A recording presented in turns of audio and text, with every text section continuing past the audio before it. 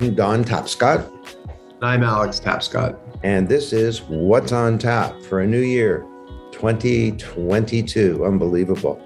You know, I was thinking, Alex, that it was actually 6 years ago when Blockchain Revolution was in the can and got published, because that's the way the industry works 6 months later. But man, talk about water under the bridge. And for sure, the last couple of years uh, uh, have been a tsunami. Who could predict that? And we're all still struggling with the economic impacts of COVID-19. The human costs still are not clear. And I think, as you said way back, this is and has turned out to be one of those turning points in history.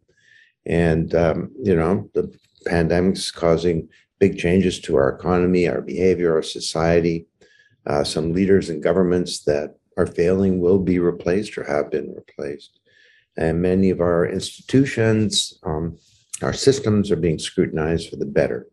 And we're all having to think big and we're all having to change. And I was thinking about this, that personally, our old lives are in part, they're gone. And, but I think that the positive side of that is where things were taken away, we did create some new stuff. And I know for myself, and I'm sure for a lot of people listening to this, the question is clearly posed: what should our new lives look like? Thinking about going forward, the dust is settling now with Omicron, and we have to think about where we're going as institutions and as individuals. I thought a good framework to kick off the year might be the 8 themes that we are launching. We're not going to go through all these today, but maybe one of them, for the Blockchain Revolution Global Conference in Toronto, April 22nd, 23rd. By then, hopefully, Omicron will have swept across the globe and done its damage, and will be fading out. That's the hope. And we're sure counting on a scenario like that where we can hold a physical event in Toronto, and it's going to be lots of fun and people meeting each other, shaking hands to hands, shaking hands and having a drink and so on. We've got 8 themes for that. And I'll just I mention them quickly right now, because I think that in many ways, these are the themes for next year, although we'd welcome comments from our growing audience of listeners about this. The first one is decentralized finance, or DeFi, which is pretty much software replacing what the traditional institutions do, software and networks. So, secondly, is the whole supply chain revolution. I mean, it's unbelievable to think that, one of the top 3 issues facing the president of the United States is the failure of supply chains. We have NFTs and other digital assets. 6 years ago, we laid this out in Blockchain Revolution, and now nothing so powerful as an idea whose time has come, as an acronym whose time has come. Energy and planet sustainability, a big topic, and blockchain holds a lot of potential for helping us create a sustainable planet through tokenization of carbon credits and blockchain used to create a new energy grid and all kinds of stuff. We also have the topic of digital identity. We've talked a lot about this last year, and it will become a bigger deal this year, of collecting all this data that we create as we leave this trail of digital crumbs traveling through the world, collecting those into a self-sovereign identity. The issue of the metaverse, an idea whose time has come, or to use our little formulation, the metaverse is getting a second life. The demand pull from the pandemic, but also a technology push coming about from blockchain that enables the protection of assets, a cryptocurrency, and so on. And then healthcare, of course, continues to be a huge one. And blockchain is now becoming quite important in that industry. And then the final one is emerging platforms. And I thought, Alex, this might be a good place for us to start, if you're okay with that, because you've been doing some writing recently about what's been happening with these blockchain platforms over the past period and what's this year about to bring. So you want to opine on that one a bit? Absolutely. Well, first of all, let me start by saying those are some great themes for the year. And it's a lot more than we can certainly cover in one episode of What's on Tap. So we're going to have to dig into them over the course of the next few weeks and months leading up to the event. The big story, I think, for 2022 is going to be the rise of what we call the multi-chain. I'm a multi-chain maximalist. Or As opposed to a Bitcoin maximalist. Yeah, or an Ethereum maximalist or any other kind of maximalist. And for the folks who don't understand the jargon, basically maximalism refers to a belief that one single blockchain protocol and one single token is all that's needed to enable the blockchain revolution, and that all this other stuff is basically a big distraction. I think that view is increasingly a minority held by people who I think have a lot of money at stake in Bitcoin and the Ethereum protocol. I think anybody who looks at the innovation that's been happening on other platforms like Solana and Avalanche and Terra can see that there's a lot more to this than just Bitcoin or Ethereum. So let me just walk you back through some history. So blockchain revolution started with Bitcoin, before the word DeFi or NFT or even cryptocurrency entered the vernacular. There was this one single asset called Bitcoin. That changed really in 2015 with the launch of Ethereum. So Bitcoin was designed to be a way to move value peer-to-peer, a way to store value without the need for an intermediary like a bank or other financial services company. And it worked really well for that one single thing. Ethereum built on that idea and said, well, wait, maybe we can use blockchains to program all sorts of other kinds of capability. Maybe we can use it for other aspects of financial services, exchanging assets, getting insurance, lending money, and so forth. Or maybe we can use it to create scarcity in digital goods like art and collectibles, or maybe we can use it to digitize carbon assets, or maybe we can use it to rethink business processes like supply chains. And that was really the promise of Ethereum. And Ethereum had a lot of big project launches which occurred in the 2017-2018 time period, but it wasn't really until 2020 that Ethereum started to find a very clear product market fit with two key areas. One is NFTs, and the other is DeFi, decentralized finance. The summer of 2020 is known colloquially in the industry as DeFi summer because it was the first time that applications built on top of Ethereum started to massively scale the number of users and the amount of value that was being exchanged in those different environments. And that was a big breakthrough for blockchains because it demonstrated what we've been talking about for years, which is that there's more to this than just Bitcoin.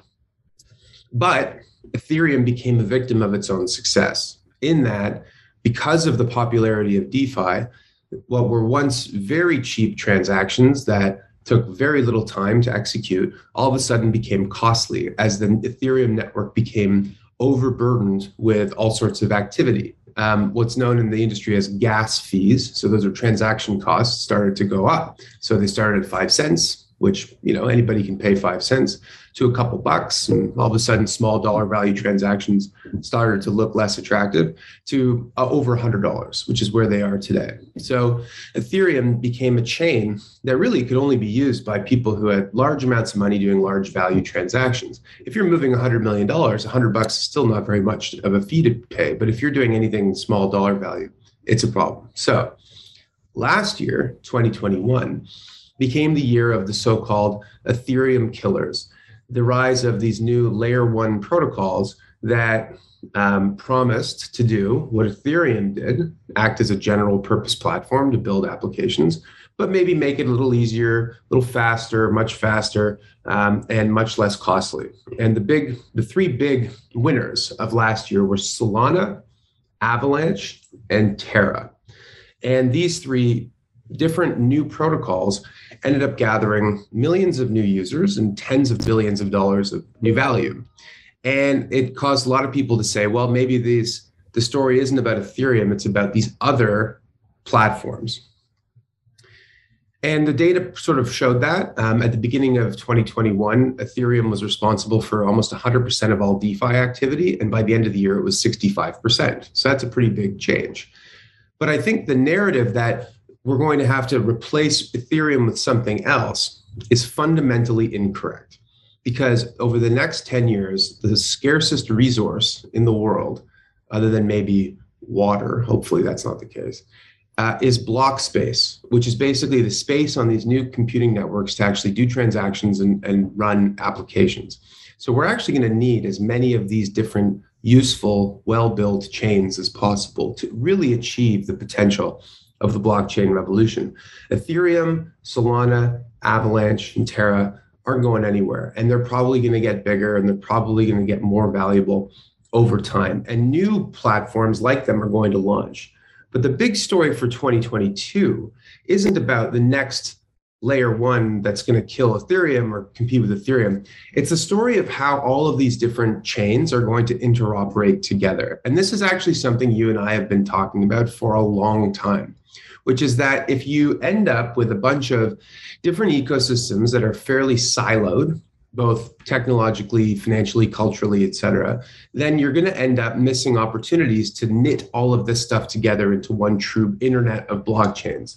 And it's our view that the story for 2022, it's my view at least, and I think you share it too, that the story of how these things are going to interconnect is going to be the main driver of value creation in the industry.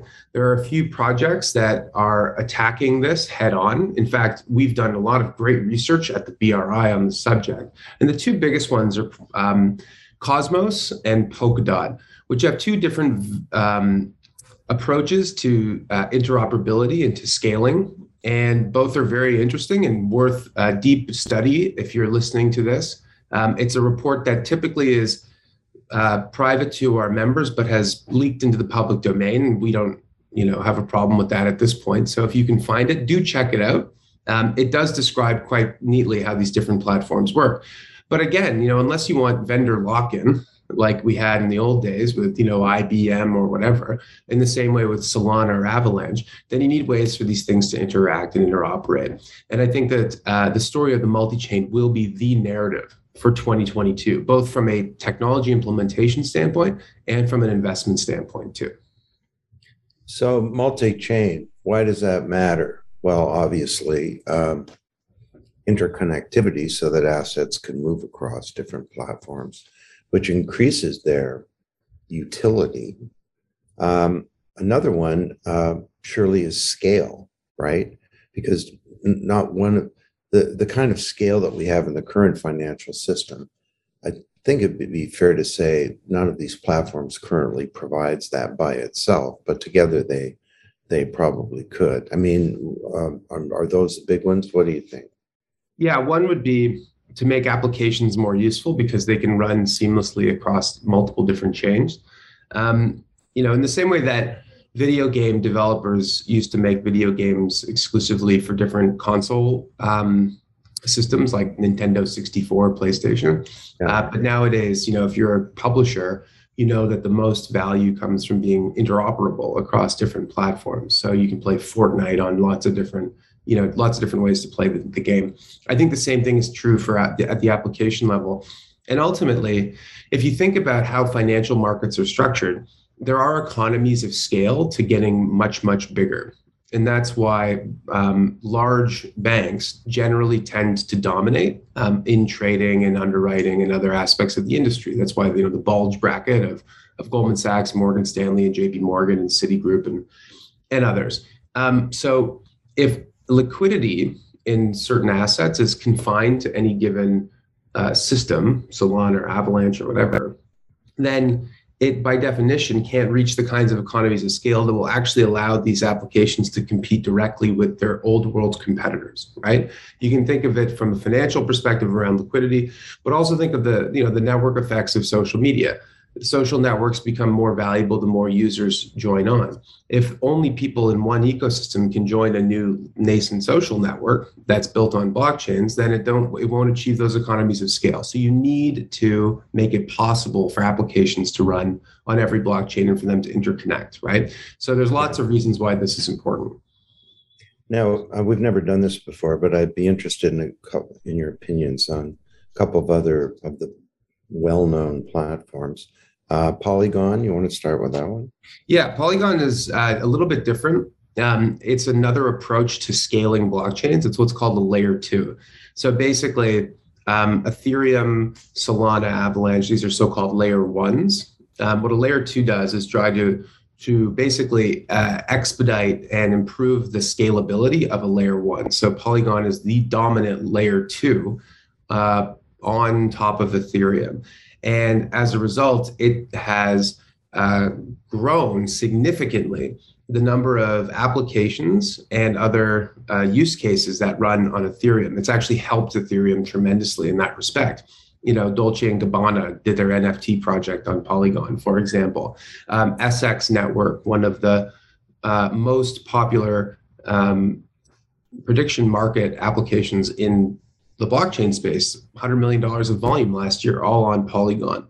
Polygon is a solution that allows you to be EVM compatible, which basically means you can integrate with the Ethereum blockchain, which is super important because it's the dominant blockchain for this kind of stuff, while also having, faster throughput and transaction speeds. So if you're, placing a $20 wager on a sporting event, or you're buying a $15, crypto collectible NFT, you don't have to pay a $100 fee to do that. That sort of defeats the purpose. You can do it for less. So there's different philosophies and approaches to scaling. I think that all of them are going to have a home because, to my original point, if we're correct that block space remains the scarcest resource because of all the demand for blockchains at the application level, then we're going to need all the different scaling solutions that we can get. And I think Polygon is a clear leader in that respect. Yeah. Full disclosure, everybody, Cosmos and Polygon are members of the Blockchain Research Institute. Yeah. And the Enterprise Ethereum Foundation is an affiliate or collaborator. Yeah. And, we work with many of these big platforms. Another member that's kind of interesting in my mind is Cardano, that until the end of last year didn't really have a smart contract capability. So now with that, I think it does start to move into these, Ethereum competitor type platforms, taking a big hit in terms of its the token price. I think it's gone from $3 down to about I don't know, a lot 40, less. $1.30. Yeah, $1.30. So, but of course, we don't get all bent out of shape about the price of these things because ultimately, look at Dogecoin. Ultimately, it's functionality, I think, that wins out in the end over hype. And you may have a popular founder of an electric car company send out a tweet and the market value goes up by billions of dollars. But in the long run, that kind of stuff, I think, becomes less important.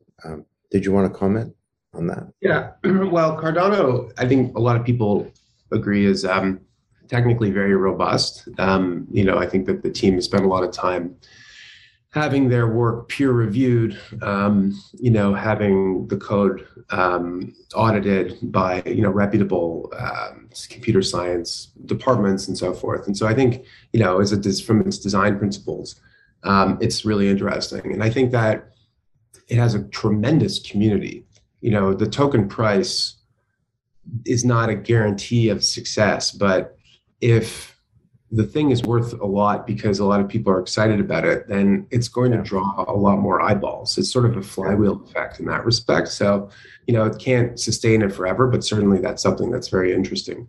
There aren't that many applications. Like, if you think about all the popular DeFi applications that run on Ethereum, or, the interesting things that happen on Cosmos, the launch of Osmosis, for example, and decentralized exchanges that went from 0 to 1.5 billion in total value locked in 6 months. I'm not aware of similar kinds of growth in the application layer on top of Cardano yet, but as you pointed out, it's like relatively new with smart contracts. So I think there's lots of reasons to be excited about that, and lots of potential. And with all this stuff, we try to be humble in our predictions because, as I pointed out, again, if block space is in high demand, then Cardano could be a great solution for that.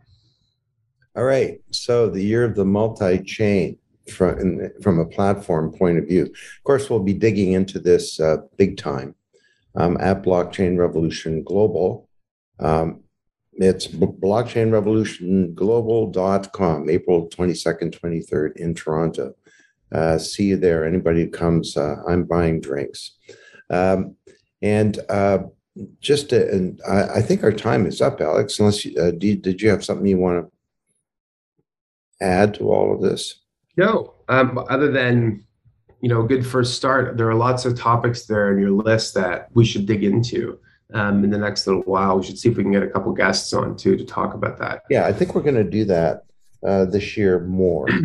And as fun as it is for you and I to banter, and as profound as we are, there are lots of cool people in our ecosystem that the world would like to hear more from. So that's it for this week. Big announcements at the BRI. Our newsletter just came out. If you want to subscribe to that, please do. It's blockchainresearchinstitute.org, and give us your information. I think we got like 10,000 subscribers now, and the open rate on that thing is really extraordinary. It's better than anything that I've seen. And we have a new, that we're constantly producing research for our members, and eventually, and sometimes early, they get released to the public. And you mentioned the Cosmos and versus Polkadot report on multi-chain. We will formally be releasing that, although we might as well because it's kind of out there. But there's a report coming out this week called Platforms for Sustainable Food Production. Huge issue. Blockchain turns out to be an extraordinary technology for that. Also, if you're an employee of a company that's a member of the Blockchain Research Institute, we have a member survey that's going out right now where we're trying to get your views in a more structured way about how we're doing, but also what you think are the big topics that we should be exploring over the next year. If your company is not a member of the BRI, we have new companies joining all the time. Just one yesterday, actually.